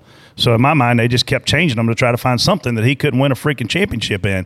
But I mean, you know, watching Carl Edwards and Logano battle there at Homestead that year, and wrecking, and Keselowski winning and getting faced on ESPN. Like, I mean, I could keep going about championships that are out there for me, but probably the one that I'm just most intrinsically happy about is the one from Dale Jarrett in '99, I believe it was. And when he won that championship, became a great friend of mine later in life, a mentor, somebody I owned a business with him for many years. And so if there's anybody deserving, coming from the legacy that the Jarrett name has been, you know, in this sport, obviously Ned, obviously Jason Jarrett, his son Spot's now a former racer. And so for me, my favorite championship's got to be Dale Jarrett. This last one is from Patrick. What do y'all do when you're stuck at the track for an extra day? And I probably know the answer to it. Well, Freddie has the most luck when I'm there and we go to a Hooters and we can consume a few draft beers and some chicken wings. And walk home in a Monsoon. And walk home and get – actually, you're not going to believe this, but it rained so hard at Luke Combs this past Saturday night that my underwear got wet like they did that time, that Freddie made me – listen, Freddie and I are not the most agile humans. Speak for yourself. That you've ever seen. I don't want to hear about rain at Luke Combs, okay? We had to walk / run from Hooters. Where were we? What was that town? We were near Birmingham. No, it wasn't Leeds. Anyway, we were in this town near Birmingham, and when I tell you we had to walk a mile in a Monsoon, I am not lying. I got back. I only had one pair of shoes packed, and I put it on the freaking heater, and I turned the heater wide open in the middle of summer, and I woke up sweating like it was a complete disaster. But no, listen, there's all kinds of things to do when it rains, and it depends on where we're at. You know, some of the places there's lots to do. Some of the places there's literally zero to do. So I was, had I been in New Hampshire, I would have stayed in a town called Mills Falls. It is a phenomenal little town if you've never been. It's on a lake. But I've also been trapped in Tipton, New Hampshire. Yes. Bro. I think it's Tilton, right? Tilton. But that pizza place is amazing. Tilton, New Hampshire is not where you want to be trapped. I didn't do anything. Where'd y'all stay? I was in Concord. At the Marriott? Where were you? No, I was at we were at the True by Hilton as a new one. It's right there by the Did you go to the highway. sports bar we like? No, I didn't. I wasn't real close to that. Draft. Yeah, with the I love smoked that wings. place. Yeah. No, we didn't go to that one. Megan was there for the trip, so I was, by the time that day had come, I was ready to do nothing because I had been at Stafford for a couple days, and then all night we were out Saturday night with the Black Flag Clowns up at the top of the X slot. So I was ready to just have a day off on Sunday. So I will tell you this, Casey, for spotters. Like, once it starts raining, we either want to know, and I got to tell you this, too. We either want to know that we're going to race or not. And if we're not, just call it. Yeah. But the Luke Combs thing, they had a lightning strike. And he was on stage. He played one song, and he's like, listen, I just got word there's a lightning strike. I got to leave the stage. I promise you I'm going to come back, and I don't care if we have to play till 5 in the morning. I'm here to raise hell and sing country music. So he left. So obviously everyone, quote, sought shelter in place. And I was standing underneath the concourse where I could see out the tunnel and I could see the big screen. And it literally every 15 minutes updated you on what's going on. There's another lightning strike. We'll update you in 15 minutes. Next update coming at 15. And finally, boom, they said, come back out. The way that they communicated to the 50, 60,000 people that were there was awesome. I really wish someone from NASCAR, the brass, would have been there to experience. I'm sure they were. To experience the fact that you don't have to keep your fans in the dark. Yeah, we know when it's raining, but we want to know what is your intention. Because Luke Combs said, I'm coming back out here no matter what. Okay. Yeah. For the record, I don't want to hear about Luke Combs because I missed Blink 182 and Luke Combs to work New Hampshire. So part-timer over there. Second, I do think NASCAR did a pretty good job this weekend. They did an amazing job. They knew there was not a window. They communicated very well, at least from our standpoint, from a sponsor side. So they did an amazing job. Before we move on from Luke Jones. Luke Jones. George Jones. I was going to say I seen our buddy Drew Parker was there, and I seen he played a impromptu concert. While it was raining? I don't know what was the deal with that. So I met TJ's buddy Justin and Kyle Long. Kyle Long is former NFL player. Does some stuff for Barstool. His dad, Howie Long, like I was a little bit awestruck because I was like, dude, your dad was a badass. So anyway, me and Drew and Kyle and Justin were standing there talking, and Drew has to go because he's getting ready to play a set on the stage in a parking lot party, which was a really cool thing that Luke's doing for everybody. Whiskey Jam is the name of it. And so Drew leaves. Well, thank God he left because this is when I got wet. It came a full-blown downpour, lightning popping all around us. Fortunately, we found a beer tent to get under. I'm not sure how safe that was, but we had beer. And Drew didn't have an opportunity to play his set because of the weather. But the second that the weather moved out, boom, Drew shows up with his guitar underneath the concourse and just plays a show. I saw Andrew was sending video from there. Drew, man, I'm pumped up for him. Good dude, good country music. And my favorite part about him is he's a country music singer. Yeah. Yeah. And listen, we could probably talk him into coming on here. He'll come on. Yeah. I think Duggar's signed up, and now we'll get the two of them like to battle each other, so now I'll just make it a competition. Wait, when does Duggar come on? Duggar's coming I think maybe later this year, maybe around the Roval possibly. We should just get them both on at the same time. Yeah, that'd be fun. That would be fun. I support it. Kyle Long wants to come on too.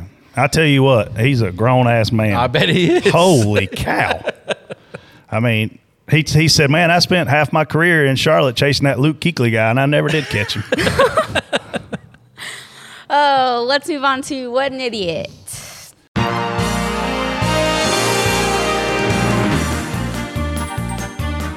What an idiot.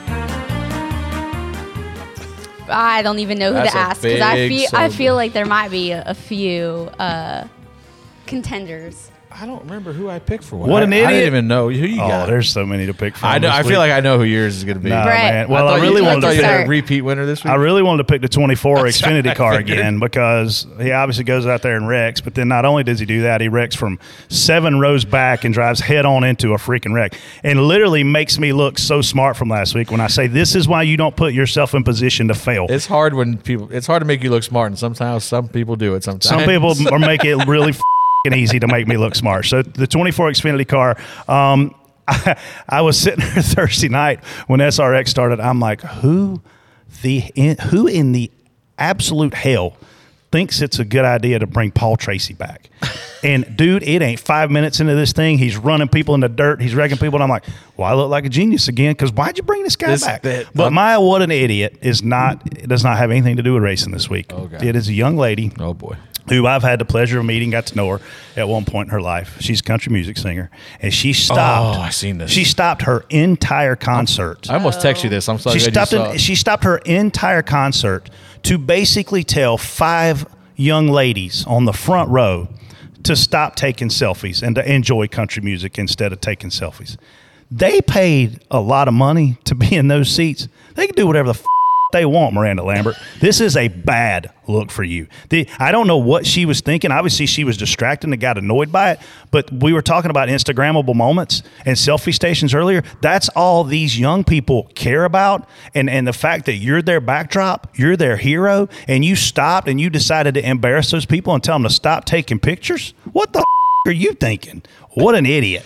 Yeah, I don't. Did you see it? I almost texted you because I wasn't sure if you had seen it, but then I'm glad you did. I almost talked about it when we got here.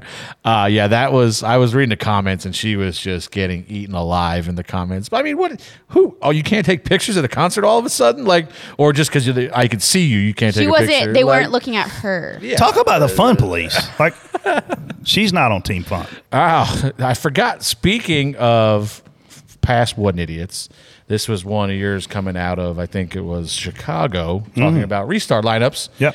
I don't know if you were watching yesterday when the 48 car, who's also in the playoff mix, by the way, comes off of turn 2, gets completely sideways.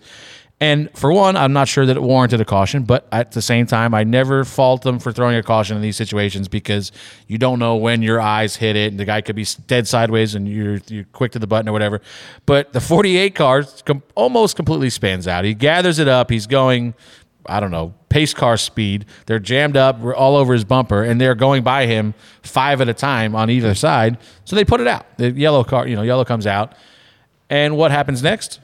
The 48 drives back by all of those guys that just passed him, back up to where he was running when he got loose off of turn 2, and retains his spot and probably gained easily 10 positions. A bunch of spots. I don't understand what is so hard about at least having a cause of the caution car. You know what I mean? Like, this guy is the reason why we had a yellow. He's going to the back no matter what. Right. And then we can adjust off of there, who also was involved and who maintained speed. But there has to be there was a reason you threw the caution, and now you just gave this guy all of his spots back, plus the guys that checked up behind him who were, that's big points for us. There was somebody we may have to race. Guys like AJ Allmendinger and guys that are on that bubble, man, they need those points. And I don't know what it's going to take for us to stop doing this, because we listen, we're vocal when we have problems with race procedures on this show. We may be one of the most vocal shows out there that does this because we're obviously in the game. This is hard to swallow when you get screwed all like this. Yeah, I don't understand. And I don't know that it feels like it's every week now or every other week when I don't remember ever really. It's come up in the past once or twice, but I feel like it's happening all the time now. Like, I don't understand. And I think having some conversations with people that are in that control tower, they know there's an issue, but there's not a clear path of what to do to make it right. You know what I mean? It's really simple to make it right. Because in this scenario, when the caution comes out, what does every car in the field do? Slow down. They slow down. So when they've slowed down to the point that they're at the 48 speed, guess when he's back to maintaining race speed? Then. Yeah. He's not maintaining race speed when he's sliding sideways and guys are driving by him. He's not maintaining race speed when the yellow is out and guys are running 120 slowing down and he's running 50. That is not race pace. Yeah, it's not that hard. Oh, it's not race pay. It's reasonable. It is still speed. Reasonable speed within the race. But it's just it's. I don't know the answer, but for some reason it continues to come up now. Seemingly every other week. We had Darlington was a big one. Obviously Chicago. You're never gonna. I don't know what the hell happened there. And then this one yesterday, where he's the sole reason for the caution. He's the one sideways. Guys are checking up behind him. I don't know if anybody ever got in the back of him or not, but he's the sole reason for the caution. And then he drives back by 10 guys. Like, I don't. Maybe Mr. H was in the booth. Oh God, here we go. I'm kidding. It's not that. But listen, they got to fix this. We cannot keep having these scenarios play out. Hey, it's Kaylee Cuoco for Priceline. Ready to go to your happy place for a happy price? Well, why didn't you say so? Just download the Priceline app right now and save up to 60% on hotels. So whether it's Cousin Kevin's Kazoo Concert in Kansas City, go Kevin, or Becky's Bachelorette Bash in Bermuda, you never have to miss a trip ever again. So download the Priceline app today. Your savings are waiting. Go to your happy place for a happy price. Go to your happy price, Priceline. So listen, I wasn't an idiot, and I have to admit that I have not listened to many episodes of our other sister podcast, Dirty Mo Doe. Obviously, we can't gamble, so it doesn't do us any good to listen to a gambling podcast. But I came across, and I think Brett was the one that sent it to me. Social media post of the picks from this weekend from Chopper, and Chopper went a stunning 3-26. Oh my gosh! Picks this week. He's an idiot. He had like 8 or 9 guys to win. None of them won. He had like some matchups. I think he had 2 right of the 8 or 9 matchups that he picked. He picked some groupings. None of them were right. He did pick a Toyota to win. That was a good call. That was probably an easy bet. But he picked like Reddick to be the highest finishing Toyota. That wasn't good. So yeah, I think I counted like 28, 29 picks, and he got 3 of them right. So there's something you can do in the sports world when this happens. Fade him. Fade that guy. We've got a baseball guy on Twitter that we fade. We're going to start our own betting podcast, and it'll be called Door Bumper. Clearly, don't listen to those guys. So we're gonna debut next Thursday afternoon. Here's the beauty of the podcast, though. You get a lot of, and listen, we talked today about stats. I hate being a stat. I am a stat guy in my mind, but I don't love talking about it on here because we got enough Larry Macks in the world that are out there digesting these things and breaking them down. And I don't sit in the bathtub board often and have to go through, Racing Reference and figure out what we're going to talk about on Monday or Tuesday. But like the cool thing is when you listen to podcasts like that, you get a lot of information that helps you make a pretty damn good decision about what you want to do. Yeah. That doesn't mean, obviously, he's not good at making decisions. I know Steve always breaks down some good stats, and maybe this guy just wasn't listening to Steve. Yeah. But yeah. And this is, honestly, they may be phenomenal every other week, and this just happened to be the first week that I saw the picks that didn't go good this week. Well, he had a plus on the top of the page, which means he's up for the year. I'd love to see that number updated at this point. I mean, if we're going to compare, it's not like your DBC picks have been super stellar either. Okay. Didn't we buy you dinner and you finished last year?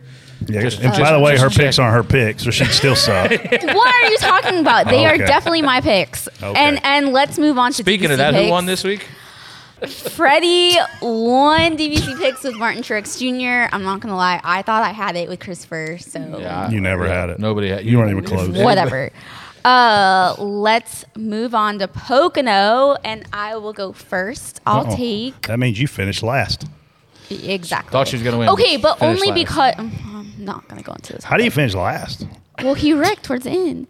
Being a bad teammate. I am going to pick our new Bush guy, Ross Chastain.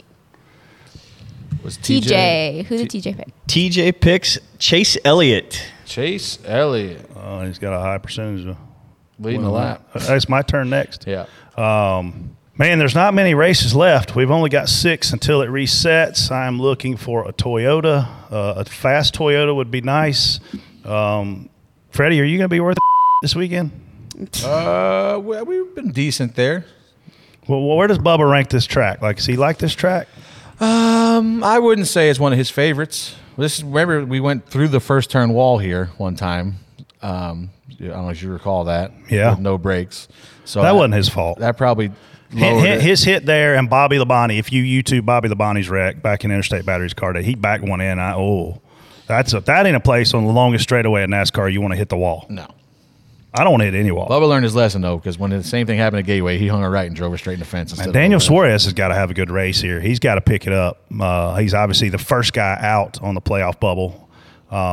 Michael McDowell's hanging in there tough, man. He was having a good run yesterday. I thought it was interesting that he made the comment that, it may not be up to him what he does because he's been rumored to go in that 10 car. Yeah. And then he comes out publicly and says, they've got an option on me. And when they've got an option on you, they hold the cards. These owners hold the card most of the time. We know that they've got an owner option on Zane Smith, and doesn't sound like he's going anywhere. Yeah. So what does Todd Gilliland do? Is he the guy that's going to be a free agent? He might be out. Yeah. Man, I'm going to risk it. I kind of wanted to save him, but I damn sure wouldn't use him at a road course. Bubba Wallace. Why not? Well, I'm going to have to text him, though, and tell him to, Tell him to step his game up. Yeah. I'll take Ryan Blaney. Yeah, that's a good one. Yeah. So what can we expect heading to Pocono? Hopefully it's beautiful dry. weather. Jesus. 70s. No Canadian fire smoke, amazing. which No we've been misting. experiencing here in Charlotte. Has it been smoky here? I've been Dude, here I all went out week. yesterday to do long toss with Bodie. It was his first day back after being off a month with his arm in baseball. And, dude, pouring, soaking wet. It was honestly, I was struggling to breathe. It was. I don't know if that's got anything to do with the smoke. That's true. Well, I was sweating more than normal. But no, Pocono is it's an interesting track. Obviously, 3 completely different corners. It used to be horsepower was king at this place. And you look at a guy like Doug Yates, man, he put a ton of effort into this race because he knew coming out of this race that he was going to Indianapolis, which would we considered somewhat of a sister track. Long straightaways, you got to brake hard for the turn there to make it at the Brickyard, which you now no longer do because we run a road course. But now they're in the throttle so much in the corner. Corner speeds are almost more important than the straightaway speeds. Yeah, and this place is just, it lends itself to kind of drawn out races, and we don't see a lot of fuel mileage anymore. This is a place where that kind of creeps back in. This is a place where we're going to see that road course style racing again, where guys are peeling off and pitting before the end of the stages because there's going to be cautions here. And that's going to be interesting to watch for these guys, especially, we talked about them earlier, Bubba, Suarez, McDowell. They can't play into that strategy. They can't play into that strategy. So what you're going to do is forfeit track position because you have to stay out and try to get points. Now, obviously, we'll know ahead of time, but you're going to see it with 3 to go in the stage. Coming to 3 to go, guys are going to start pulling off within a certain gap of the leader. And you're going to know whether or not you're going to get stage points. And if you can chase them, you're going to have to, especially for those 3 or 4 guys. And then there's going to be guys that are contending for the win, the Truexes, the Byrons that we talked about, the guys that are just going for, there may be, if you're leading, you may stay out and get that stage point. I mean, the playoff point is a big deal. Especially stage 1. Yeah. So, that'll be something fun to watch for this week. And talk about fun to watch. It's action-packed. Saturday for sure. You've got a truck race, a cup practice, cup qualifying, then an Xfinity race, all packed into one day there. That's a lot of work for you. Not really. I mean, I'm pushing a button. It's not like I've been standing up there for a long time, but I'm not really working very hard. But yeah, so that'll be fun. Then obviously the cup race on Sunday. So a lot of action this week. Hopefully, I've seen maybe a little bit of rain in the forecast Friday. Looks like pretty clear weekend, thank God. But you never know up there in Pocono. It seems like we always kind of get some kind of funky weather. Remember one spotter or 2 spotter? 1, yeah. I tried that one year with the 2-spotter deal, and some guys still do it. They kind of put somebody down about half because we can't see turn 1. I tell this story all the time. Bubba came up there. Bubba was running Xfinity for Roush, and I was spotting for Biffle. And Bubba stood next to me for the start of the cup race, and we were both leaned down over the railing. And when I came back up, because you're leaned out as far as you can, and it's 40 guys looking at the back of 40 guys' heads. Except for whoever was lucky enough to be the last guy in line. And Bubba looks at me and goes, "You're a liar." He's like, "You're what?" He's like, "You can't see down there." He's like, "What? You telling me yesterday I was clear?" He's like, "You're just lying." I was like, "Well, I mean, I was guessing." Yeah. I was like, "I wasn't really lying." So he's like, from that point on, he doesn't ever trust me anymore into 1. So you can't see the entry to 1 good, but 2, 3's fun. That tunnel turn is scary. Yeah, and you tell every year. I forget who it was. I think it was like Austin Hill when he first started running trucks. I was like, man, do not bust your ass in the tunnel on the first lap. I said, you will not believe how much faster you're going to be going down in there when you're packed up. I said, guys are going to be on your door. I said, just be careful of the tunnel turn. And guess what happened? We busted our ass the first lap. Good listener. Down the tunnel turn. Yeah, there was on his door and then whatever. But you'll see that a lot, especially if they're side by side through there. It's a tricky triangle for a reason, and that's one of the corners there. But yeah, it'll be fun, and hopefully we have a good race, and I think we will. Go to Woody's and have a drink for me, a beer or something. I will go to What's that place on the lake I like so much? Something brewery? I don't remember the name. That really narrows it down. They got music outside. Yeah, we'll usually sit outside there. I don't remember the name of it though. It's near Nick's. But anyway, I love that area, man. I grew to love it, and a lot of nice people up there, and have fun. I'll be watching. Yeah. Well, thank you guys so much for listening. We miss you, TJ. Can't wait to bug you next week. Hang on a minute. I also found TJ, his boat. I found his boat. We don't miss you. I hope you're getting better soon, but we don't miss you by any means. Found his boat, guys. You got his boat? Yep. Oh, that's good. We'll save that for next week. Save that for him. Deal. Appreciate y'all listening. We'll see y'all in a week. Have a good one. We out, ho. Word.